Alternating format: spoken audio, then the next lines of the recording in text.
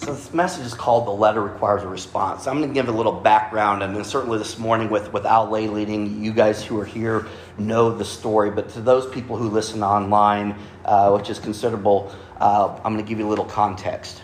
Okay? And that is that we have a community garden that is almost entirely cared for by a very few people that call Golden Beach Community Church home. And the work begins each fall as they prepare the soil for winter, and they get an early start in the spring tilling the soil and fertilizing and planting, and as you heard, watering incessantly, especially in times of like this. And all this is done with careful planning, which is just boggles my mind of how much time and energy and thought goes into this, because there is constantly something coming out of the garden all summer and into the fall. It's intentional, and sometimes there's 2 crops of things going. It's just amazing that with careful planning and care, that this plot of land produces so much for so long for so many people.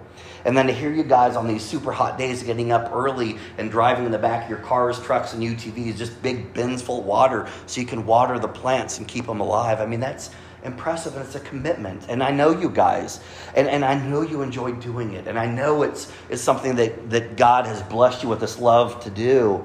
And working outdoors might be something that's soothing to you, and Sherry's weird that way too. There's animals and heat and stuff out there. It's gross. No, just kidding. But it is an important ministry, so thank you guys for what you do. And the produce of the garden is available for anyone who needs or wants fresh vegetables. We've heard that this morning. And many of the first things that are picked are personally delivered to shut-ins, right? And others in the community that might not otherwise have access.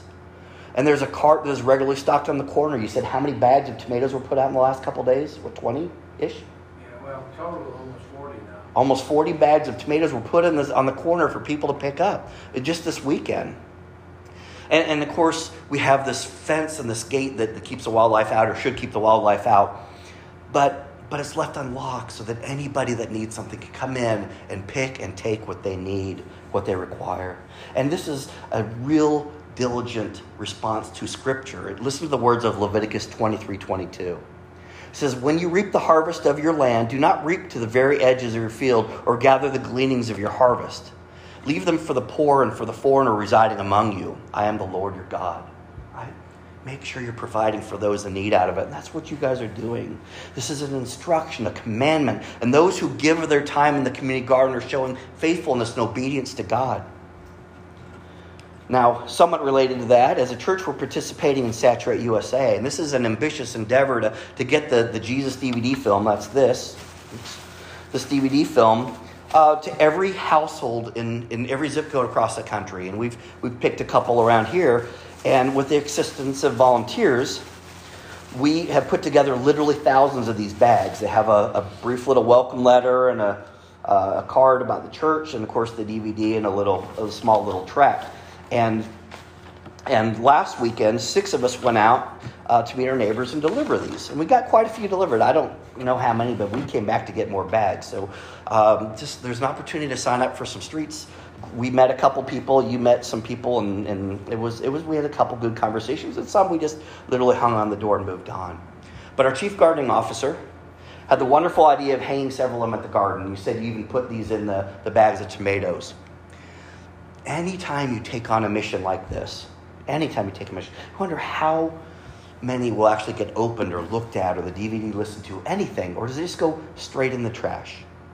Right? We will never know, but we go on faith that the people who need something out of this will get something out of this. Perhaps all it serves as a gentle reminder that there's a God that cares for them, or puts Jesus in the front of their mind, or that there's a church in the community. We exist. And they can come here and learn about Jesus and God, and we do life together, right? We do life together. And to that end, these ministries are a success. No matter how many get recycled or thrown on the ground or watched, we're putting him out there in the world for people to look at and for a second think about. So we wonder, does it make a difference, right? That's our human nature. Well, 2 weeks ago, we got an answer. It's really hard to read here, and the letter was really beat up.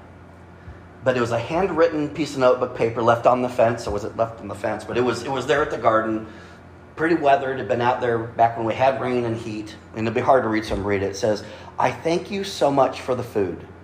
I would never be accepted at your church. Thank you for the offer to come. It closes with another thank you and then is signed unacceptable. Okay? I hear several things in there.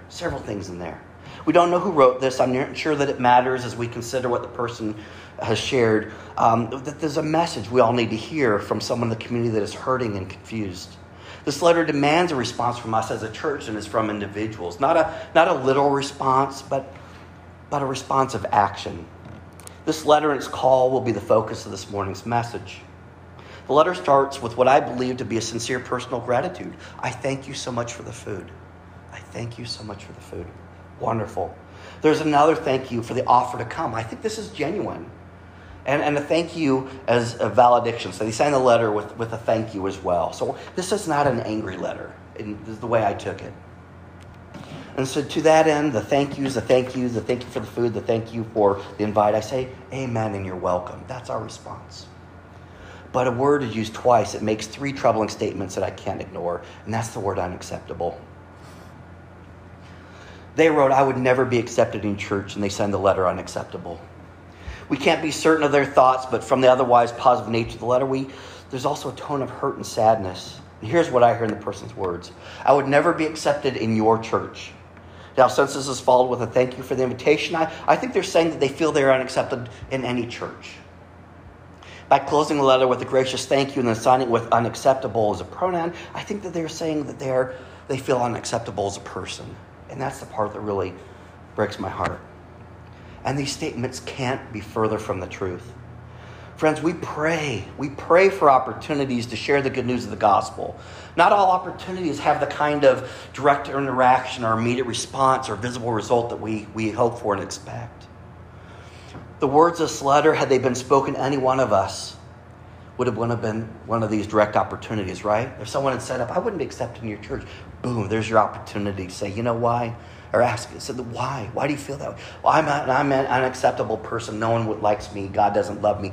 Boom, there's an opportunity. And I would hope we jump right on that. But this open letter by an unknown author to an unspecified recipient is just as real and just as important of an opportunity for us. The letter not only deserves a response, it requires one from us as Christians and as humans. In the absence of knowing the specifics of the who and why, we must live our lives in response as if everyone that we meet has these same thoughts. And I admit from time to time, I feel, am I good enough, right? Am I acceptable by people, by God, right? In the absence of knowing the specifics of the who and why, we must be prepared to speak truth to these people and hope into their lives of anyone and everyone so that they never believe lies about their worthiness or their acceptance. There is work to be done here. So let's begin. I am unaccepted by your church. Let me tell you the truth. And for each one of these, I'm going to say there's a truth, a problem, or a source of the lie, and then our response to it. So the statement is, I'm unaccepted in your church. The truth is that it is not our church. It's not my church. It's not your church. I love you, but that's the truth. It is not our church, right? This is God's church, and we're all a part of it. Golden Beach Community Church, maybe the name on the legal documents. I type it on the bulletin. It's on their sign on the lawn. But this is God's house and place of worship. To believe that it is ours is to make it exclusive and excluding, and I assure you, makes it uninviting because people will decide whether or not to meet God here for worship, spiritual growth, and encouragement based on their relationship with us if it's our church, not a relationship with Him since it's actually His. No, this is not our church. The church doesn't belong to us, but we belong to it. Ephesians 1:22 reminds us of who the church belongs to when it reveals that God placed all things under Jesus' feet and appointed Him to be the head over everything of the church. We are trustees of it. We are to be good stewards of it, the building, the grounds, the people. Now, the problem or the source of lie comes from when we act proud or set apart or possessive in words or actions inadvertently. Our church is my church, This implies an exclusiveness. That may sound like a good word, like I got an exclusive bargain, I got an exclusive deal on something. But when you're talking about something like this, we're not selling a product. We're sharing a promise, and that promise is inclusive, not exclusive. The wonderfulness about Christianity is its inclusiveness, not its exclusiveness. The psalmist writes, praise the Lord for His love. and for the wonderful things he does for all of us. For all of us. So our responsibilities and response are to acknowledge that the church is a place of gathering that belongs to God. This is where we come together, we congregate. We care for it as we gather here to worship and minister. The book of Timothy are letters written to the young disciple Timothy by the Apostle Paul. And it includes instructions on how we should act in church and act as a church.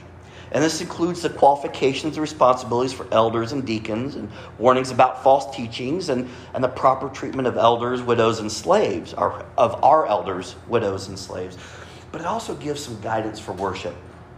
And in 1 Timothy chapter 3, verse 14, Paul writes, "Although I hope to come to you soon, I'm writing you with these instructions, so that if I'm delayed, you will know how people ought to conduct themselves in God's household, which is the church of the living God, the pillar and foundation of the truth."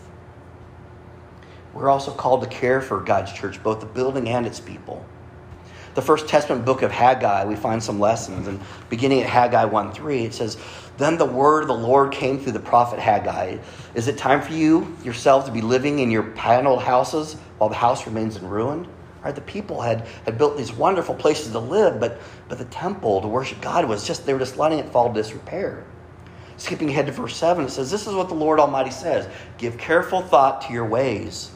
Go up into the mountains and bring down timber and build my house so that I may take pleasure in it and be honored, says the Lord." Verse 12, "Then Zerubbabel, the son of Shealtiel, Joshua, son of Josedek, and the high priest, and the whole remnant of the people obeyed the voice of the Lord through God and the message of the prophet Haggai, because the Lord their God had sent him, and the people feared the Lord," meaning they respected him. "Then Haggai, the Lord's messenger, gave the message to the Lord of the people, 'I am with you.'" Right? They realized they were caring more about their stuff than they were about God's house. And he commanded them to be good stewards, and they were, and he blessed them. We're also called to care for the people of the church, from Paul's letter, 1 Corinthians 14:26.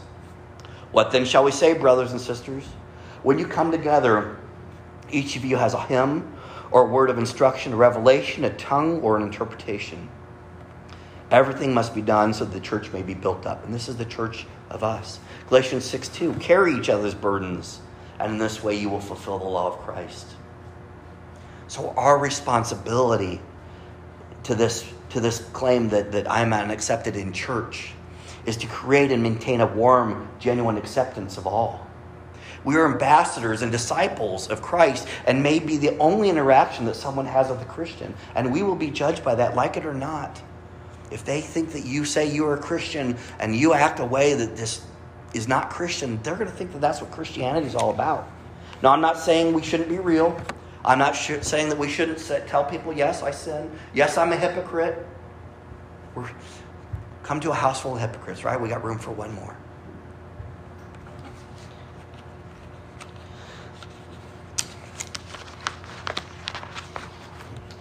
Romans 12:13 instructs us to share with the Lord's people who are in need, to practice hospitality. Again, we are to care for God's people, not just this building. And the result, like I said, will be the creation of a safe place. And this is the definition of sanctuary, this room we have. A place of refuge, a place of safety. And the safe place will foster the spiritual growth of those who gather here. And it'll add to the numbers of those who find hope and salvation. And that is our purpose. That is our ministry. Just like God has faithfully done since the first day of the church. Acts established some of the early church, and in Acts 2:46 through 47, it records this history. It says, "Every day they continued to meet together in the temple courts. They broke bread in their homes and ate together with glad and sincere hearts, praising God and enjoying the favor of all the people. And the Lord added to their number daily those who were being saved." He didn't say, "I grew the church." I mean, the church did grow as a result. But he said, "I was adding to the number of those who were saved." That is the barometer that tells us what our success is as a church. An overlapping concern is the unacceptance in our church versus the unacceptance in any church. And I think this is closer to what they were saying. The truth is that all are welcomed into the church that is the global body of those seeking after Christ. But not only that, everyone is invited. Jesus taught, and we believe, that every person is lovable, acceptable, and valuable. So valuable, he laid his life down for them. And we accept the person. We don't affirm or celebrate the sins, and we certainly don't affirm or celebrate our own. But we, just the same way, want acceptance. We need to be here. So we are the church. Ephesians 4:4-6 remind us that there is one body and one spirit. Just as you were called to one hope when you were called, one Lord, one faith, one baptism. Like I said, there's more that unites us than divides us. There is the most important thing in the world is that thing that unites us. One God, one Father of all, who is over all and through all and in all. Yes, we are the church. And we all do sin. So all are accepted as we seek God's guidance and forgiveness as we do this life together. And the problem, the source of this lie about the unacceptance in church comes from when we judge others, intentionally or otherwise, or we treat them differently. And it's driven deep when we don't welcome someone or we respond to them with this lukewarm interest in them or who they are. Listen to this commentary. It says, which comes first, belonging or believing? It makes perfect sense for some church folks to require people to share their beliefs before those people are accepted into the group. Unfortunately, some will never hear the message outside of the group setting. If the church requires people to believe before they make them feel like they belong, they may never have a chance to hear the message. In the book, The Celtic Way of Evangelism, George Hunter writes, indeed, many new believers report that the experience of fellowship enabled them to believe and to commit. For many people, the faith is about 3/4 caught and 1/4 taught. Later in the same book, he states the principle quite succinctly. For most people, belonging becomes before believing. You belong to a community of people that Jesus came to save. You belong to a community of people struggling with that every single day. Be accepted into that group, and then you will understand what it is that you are called to believe. And our response to that is this: to invite, to connect, to accept the person. Again, the truth is that all are welcomed. Not only that, all are invited. Welcome is passive. You're already here. You happen to be stopping by. Come on in.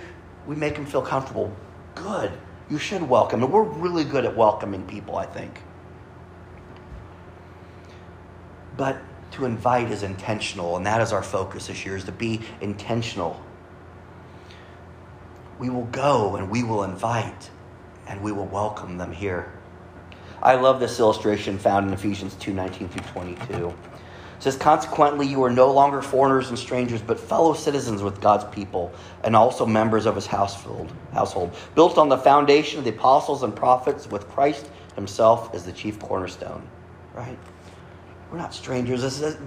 We're united in this. In him, the whole building is joined together and rises before a holy temple in the Lord. And in him, you too are being built together to become a dwelling in which God lives by his Spirit. Now that is the definition of church. We are the church. So it is within us to accept others or to continue to let them believe that they are unacceptable. That is within our control. You are welcome, you are invited, or no thanks. To steal the phrase, with great power comes great responsibility. I know I'm stealing that from a Marvel movie, but with great power comes great responsibility. Let me share this illustration with you. The loudest sermons ever preached are those that are lived, not spoken. I think we can agree with that. A false teacher will do everything in his power to speak like a Christian, but his works will betray him. And this illustration talks about a man who worked at the clothing store, and even though he claimed to be very religious and did all that and never went to church and all that, but everybody knew this guy was a horrible gossip. He had a horrible temper. He was big about backstabbing and climbing the corporate ladder and doing all that stuff. And so he talked the talk, but he didn't walk the walk. And the story goes on to talk about how a fellow employee by the name of Rick just had a really tough day, and he was really at the end of his rope. And of course, the man, being a Christian, went to him and he said, "Hey, Rick, you need to seek the Lord. Let me help you." And Rick's response would be what mine would be, because if that's what Christianity is about, I want nothing to do with it, right? I see how you are. I see how you talk. That isn't going to help me a bit, right? So the conclusion is Jerry's words have betrayed this broken man. Jerry's life denied the very reality this man needed, the truth about Christ and the glorious salvation and life he gives to a person. Instead of accepting the Lord, Rick turned away.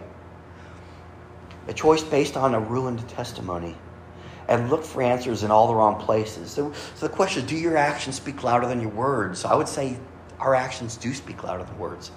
But do they confirm or deny our profession in Christ? Friends, we are the church. So it is within us to accept others and to continue to let them believe that they are unacceptable. The result of a proper response is the creation of a deep restoration with others who struggle in this broken world but desire to connect with God. When we as a church tell people, you are accepted, you are welcome, you are invited, and we're not any different than you, that's the truth. And the last, I'm unacceptable, and I think that meant as a person. The truth is that it doesn't matter who likes you, and I struggle with this, trust me. It only matters if you like you, and by the way, God loves you. That's a fact. That's the truth. So the source of this lie must be Satan himself.